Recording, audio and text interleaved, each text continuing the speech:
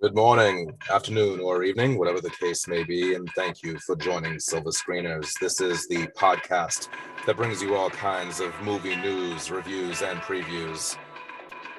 I'm Frank, a New England native, Massachusetts, born and bred, and welcome to episode 9.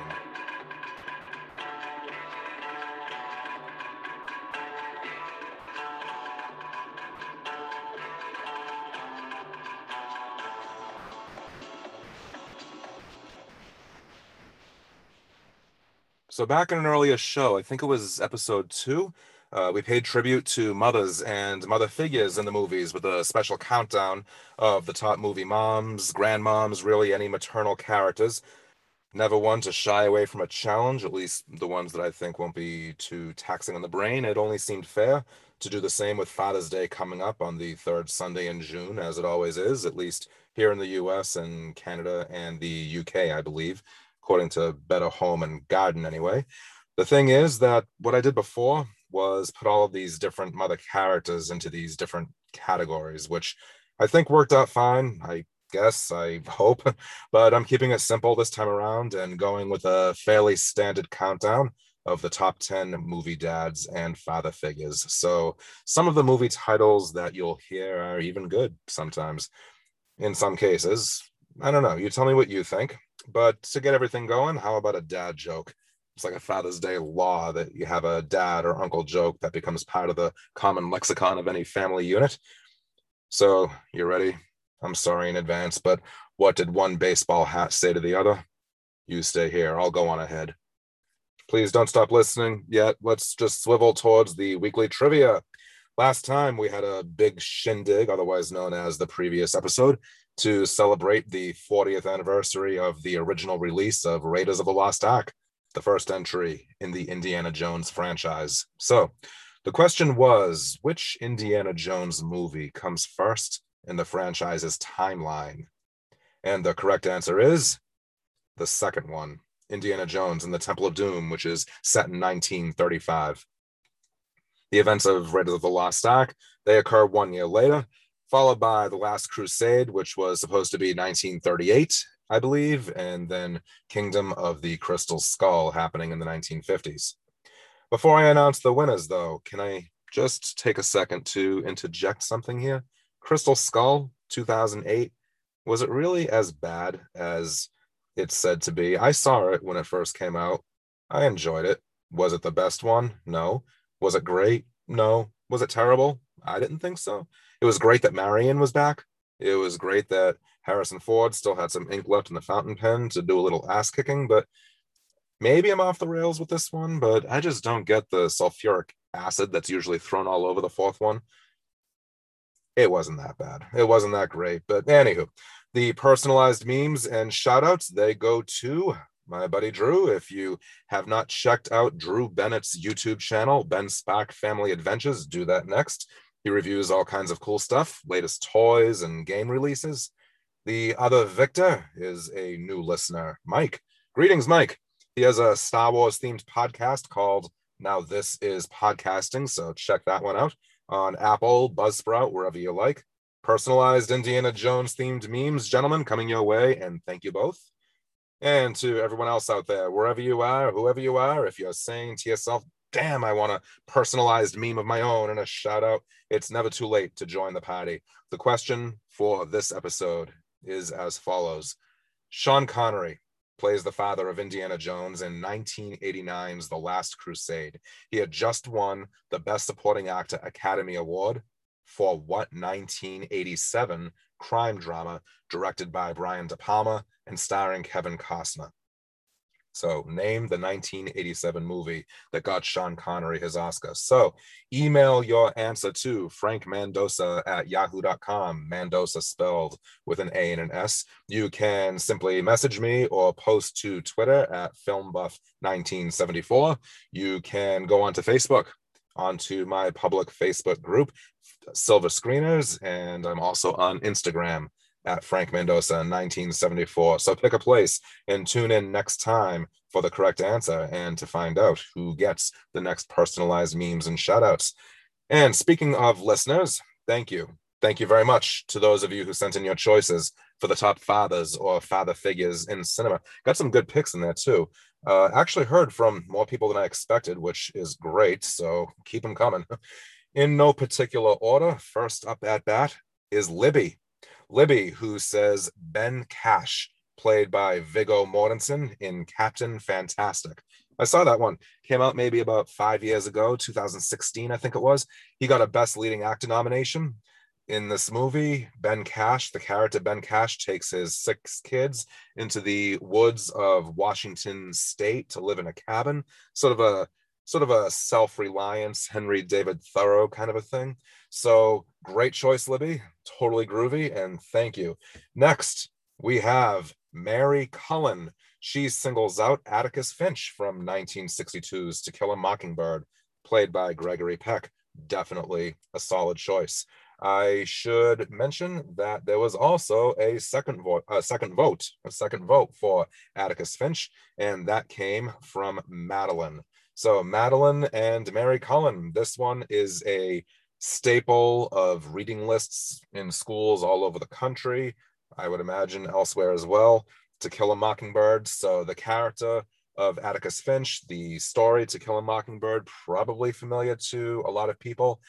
He got the Oscar for that one, and he plays a lawyer who defends a Black man falsely accused of rape in the Deep South. I think it was Alabama.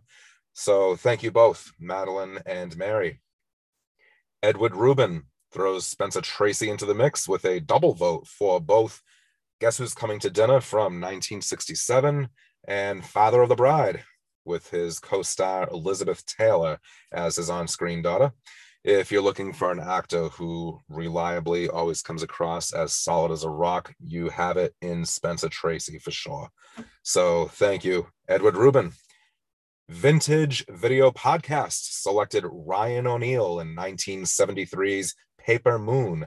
That's the one where his real-life daughter, Tatum O'Neal, she plays his on-screen partner in crime. It's a black and white movie from 1973, directed by Peter Bogdanovich, and it's set during the Great Depression era, and they play a couple of con artists, unlikely allies who together con people for money.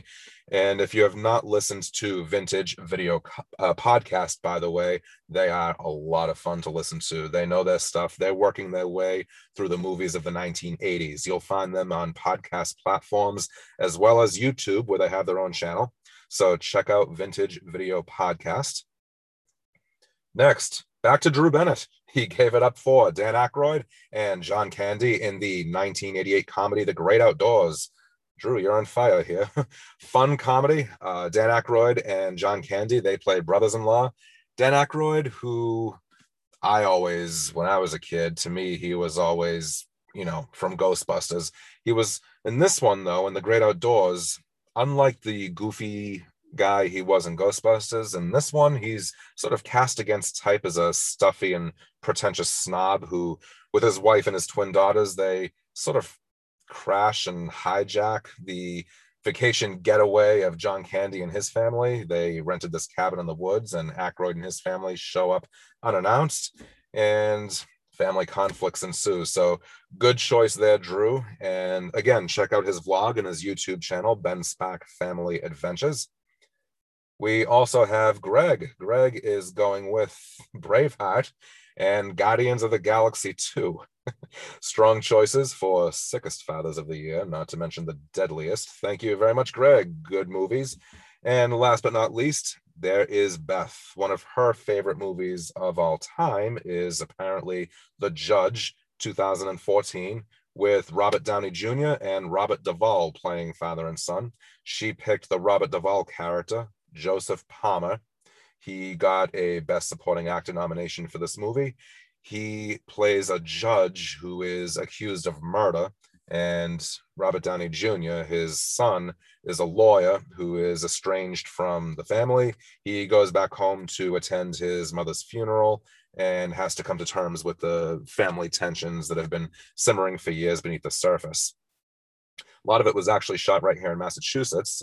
Plymouth, Dedham, Attleboro, Belmont, Boston, and Worcester. So local interest there for those of us who are New England natives. So good pick, Beth, and thank you all. Thank you all for sending in your picks, and looking forward to hearing your picks for next time. So let's get cracking now with the top 10, the top 10 father figures from the movies. Now, I do want to make it plain from the beginning that when I say top, what I mean is not necessarily the best or the most admirable.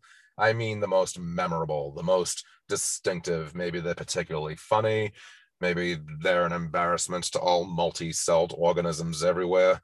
I'll be giving you the name of the character. I'll be giving you the name of the actor who plays him, the title of the film, some commentary, and some choice dialogue. So you'll hear the answer to the question at the end of each one. Is he a good father or uncle or grandfather or whatever? So let's begin with number 10. Number 10, Grandpa Joe, played by Jack Albertson in 1971's Willy Wonka and the Chocolate Factory. Now, I do want to say that I'm really, nor was I really ever, totally nuts about Jack Albertson's performance or about the dialogue he's given. Terrible one-liners that he whispers to Charlie Bucket, his grandson, every time any of the other characters says something. He has sort of a whispered wisecrack to his grandson. But I do like the idea. I do like the idea behind the character, which is fundamentally, at heart, it's a guy who loves his only grandchild. So I go for that. But to be fair, we really should point out there is the other grandfather who gets jack squat from this grandson, from Charlie Bucket. That is Grandpa George. The guy gets a bum deal. These two grandfathers, along with the two grandmothers, all four of them, they have stayed in this bed for 20 years. They have not gotten out of bed for 20 years. Neither one of them does anything more with his life than the other. Once Charlie Bucket finds one of Willy Wonka's golden tickets, he turns to Grandpa Joe and in a clear sense of favoritism. He says to him in front of Grandpa George, he says, Grandpa Joe, I can bring a guest. I wish you could go. And the thought of taking a tour of a chocolate factory gets Grandpa Joe off his keister, out of bed, and right into a song and dance without a word of acknowledgement of Grandpa George, who is right there. That is cold. I'm sorry, that is cold. So is he a good grandfather? I got to give it a no. Chocolate gets him out of bed after he spent all those years freeloading meals of cabbage water. I'm just simply going to have to say, sorry, Grandpa Joe. So that's number 10. Number 9, we have Uncle Buck, played by John Candy in the 1989 comedy Uncle Buck. So in this film, he plays a crude and crass and slovenly kind of guy, single, whose brother calls him up and says, my wife and I, family emergency with her father at home.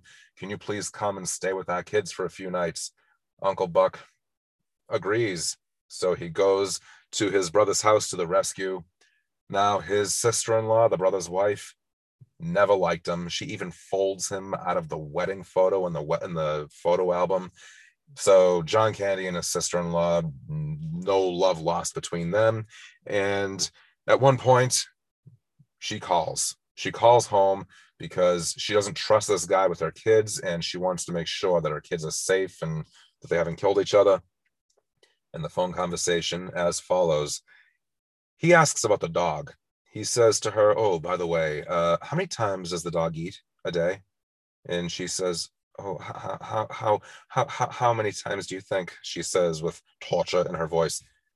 I don't know, 4 or 5. I should have told you that. He eats once. He eats once a day. He says, oh, okay. And does he drink water? And she says, yes, I would leave out water.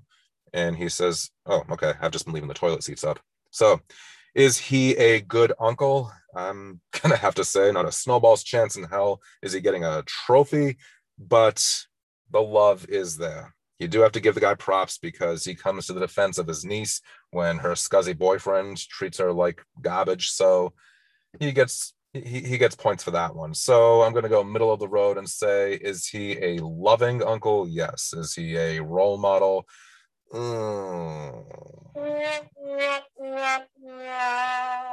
Sorry, Buck. Number eight. Number eight, we have 1987's The Princess Bride, the character of the grandfather, played by Peter Falk. The Princess Bride, I'm hoping, I shouldn't assume, but I'm hoping that you know this movie. So the movie begins with this young kid. He's sick in bed, and his grandfather comes over with a book he's going to cheer him up with. He's going to read it to him. And he's reading the kid this story. The story is the story of the Princess Bride. And the grandson is reluctant at first, but eventually he gets caught up in the story. And at one point, he even says, he makes a prediction as far as what's going to happen in this book his grandfather is reading him. Turns out he was right, that his prediction was right. And so the grandson says, "See, didn't I tell you?" Grandpa says, yes, you're very smart, shut up. So is he a good grandfather? Well, he manages to insert a little sentiment into his gruff sarcasm. So are you kidding me? The guy's my idol. At the end of the movie, I mean, hot flutters, the grandson says to him as his grandfather's walking out of the room, "Grandpa, maybe you could come over and read it again to me tomorrow?" And Grandpa looks at him with a twinkle in his eye and a loving smile and says, "As you wish." So, yes, he gets it. Number 7, Vito Corleone, played by Marlon Brando in 1972's Best Picture winner, The Godfather. What can we say about The Godfather? All right, well, it's the story of a mafia don played by Brando. I mean, this guy, he is a killer. He arranges for killings and murders and gambling and bribery and graft and whatnot. But he does have a very famous line at the beginning of the film when he says to a potential new client, and I'm sorry in advance for this bad impersonation, "The man who doesn't spend time with his family can never be a real man." And then he gives a quick look at his son, Sonny. So is he a good father, Don Corleone? I'm sorry, but get real. Okay, that's probably getting annoying. So I'm going to stop that for a bit because moving along to number 6, we have George McFly, played by Crispin Glover from Back to the Future, 1985. So George McFly, Michael J. Fox's on-screen father, he is a wuss. He is a wimp. He is a simpering coward. He is a whiner, and he has absolutely no clue how to talk to his son, who looks at him with a sense of, "Are you kidding me?" So at the beginning of the film, George McFly, he is being intimidated and bullied by the villain of the movie, Biff Tannen. Biff had borrowed his car and was drinking as he was driving and was crashed into. And now Biff is turning around and blaming it all on George McFly, who was not even there.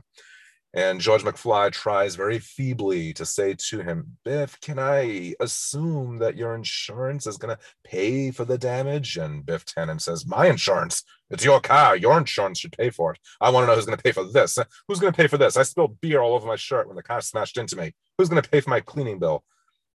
And Michael J. Fox stares in disbelief. And George McFly looks at his son and says, "All I can say is I'm sorry." So, is he, George McFly, a good father? The guy's a dumpster fire. So, no. Moving along to number 5, Clark W. Griswold, played by Chevy Chase in National Lampoon's Vacation. The story, admittedly a rather simple one, but a funny one, of a middle-class suburban family, suburban Chicago. It's written by John Hughes, so of course it's suburban Chicago. And Clark W. Griswold, he wants to treat his wife and his teenage son and teenage daughter to the best family summer vacation ever. They're going to get into their car. They're going to go on this cross-country road trip out to California, where they are going to visit the amusement park Wally World. Wally World. So, of course, the obvious premise of the film is that everything that could possibly go wrong along this voyage does, ranging from lost credit cards to being running into crooks, you name it. And at one point, they actually drive their car over a cliff and into the middle of East Cupcake, Arizona, this desert in the middle of nowhere.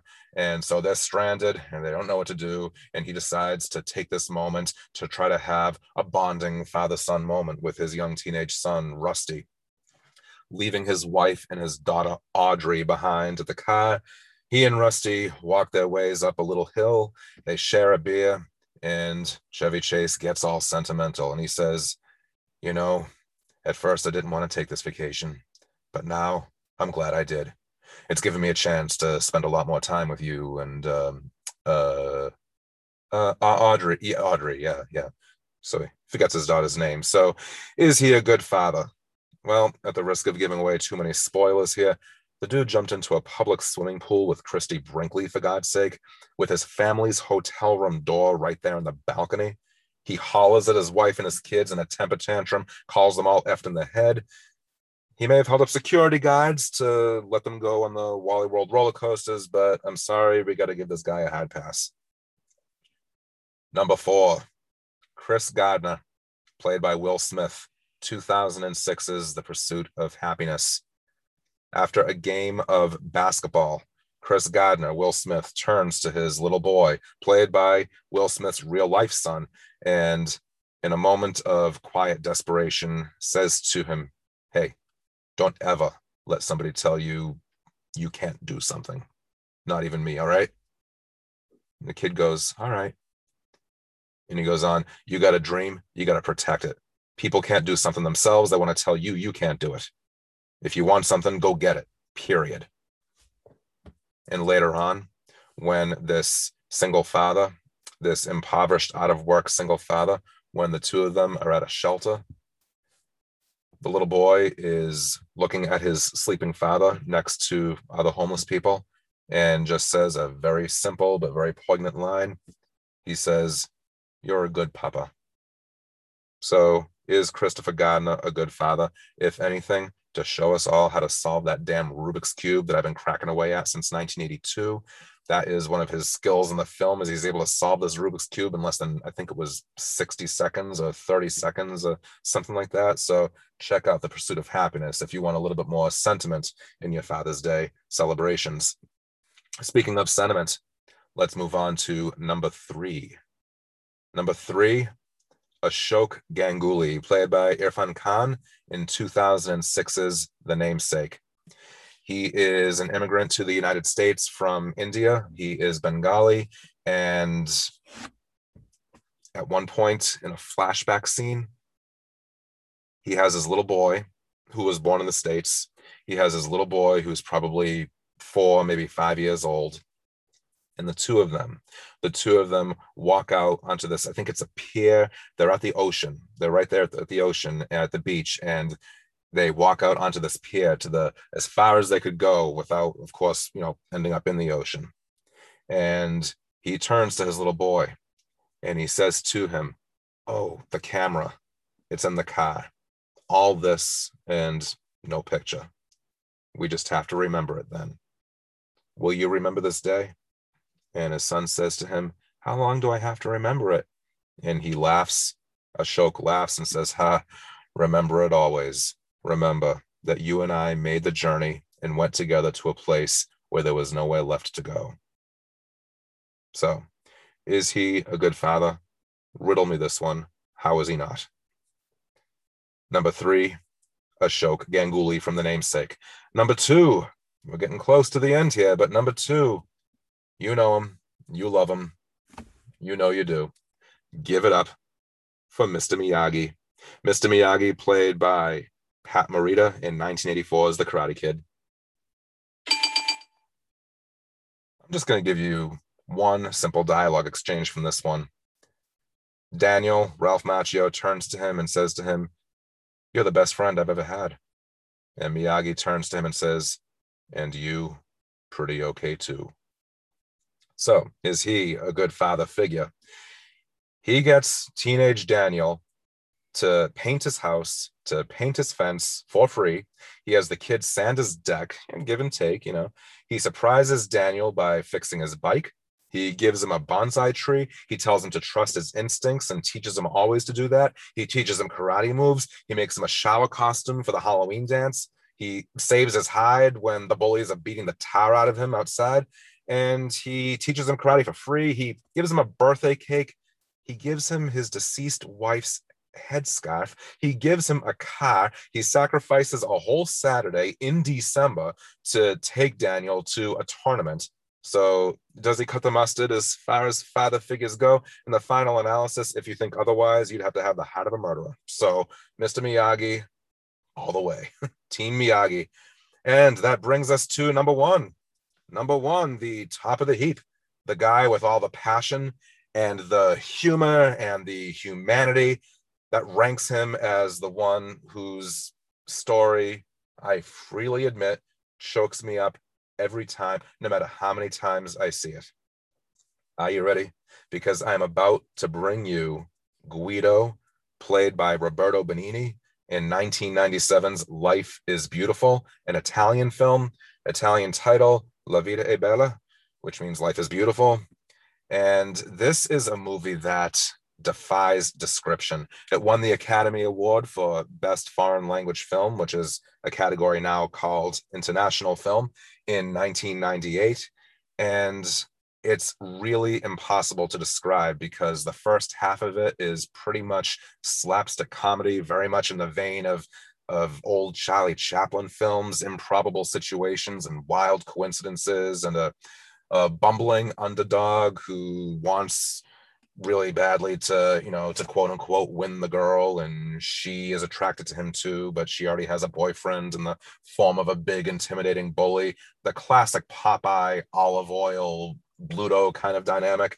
So that's the first half of the film, and then about halfway through, the film suddenly completely goes in a different direction, and you find out that Guido is Jewish, and he and his little boy, 5 years old, are taken to a concentration camp along with his wife.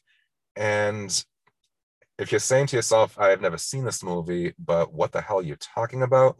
I know how it sounds. I do know how it sounds, but trust me, believe me, I am putting my credibility on the line here as your silver screener. This is a movie that if you have not seen, you have got to see. Now, feelings about it are mixed, and I can certainly understand why.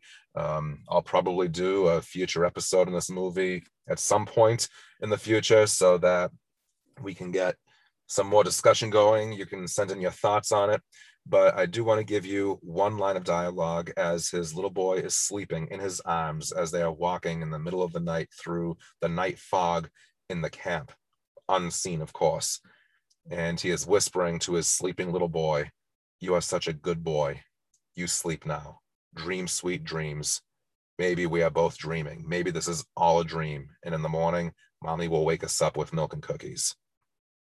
And like I said, it's just a movie that defies description. Is it a drama? Well, for obvious reasons, a lot of it, yes, it is. Is it a comedy? For a lot of reasons, yes, it is. Does that sound unnerving? Well, I can understand why it would. Give it a chance, and then we'll talk. So the character of Guido, played by Roberto Benigni, who won the Academy Award for Best Leading Actor, is Guido a good father? He is ranked at number one, isn't he? The dude's got charm, he's got wit, he's got imagination and humor to spare, he's compassionate, and without giving anything away, I will simply say this is probably the bravest moment that any father or father figure in any movie in global cinematic history ever did portray. This is fatherhood at the top of its game, folks, the bravery that he shows. So, all right.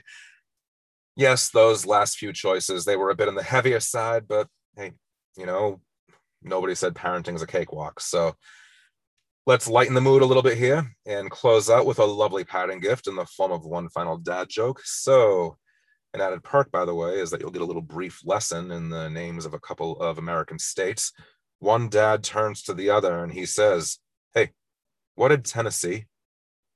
To which the other father replied, "The same thing, Arkansas."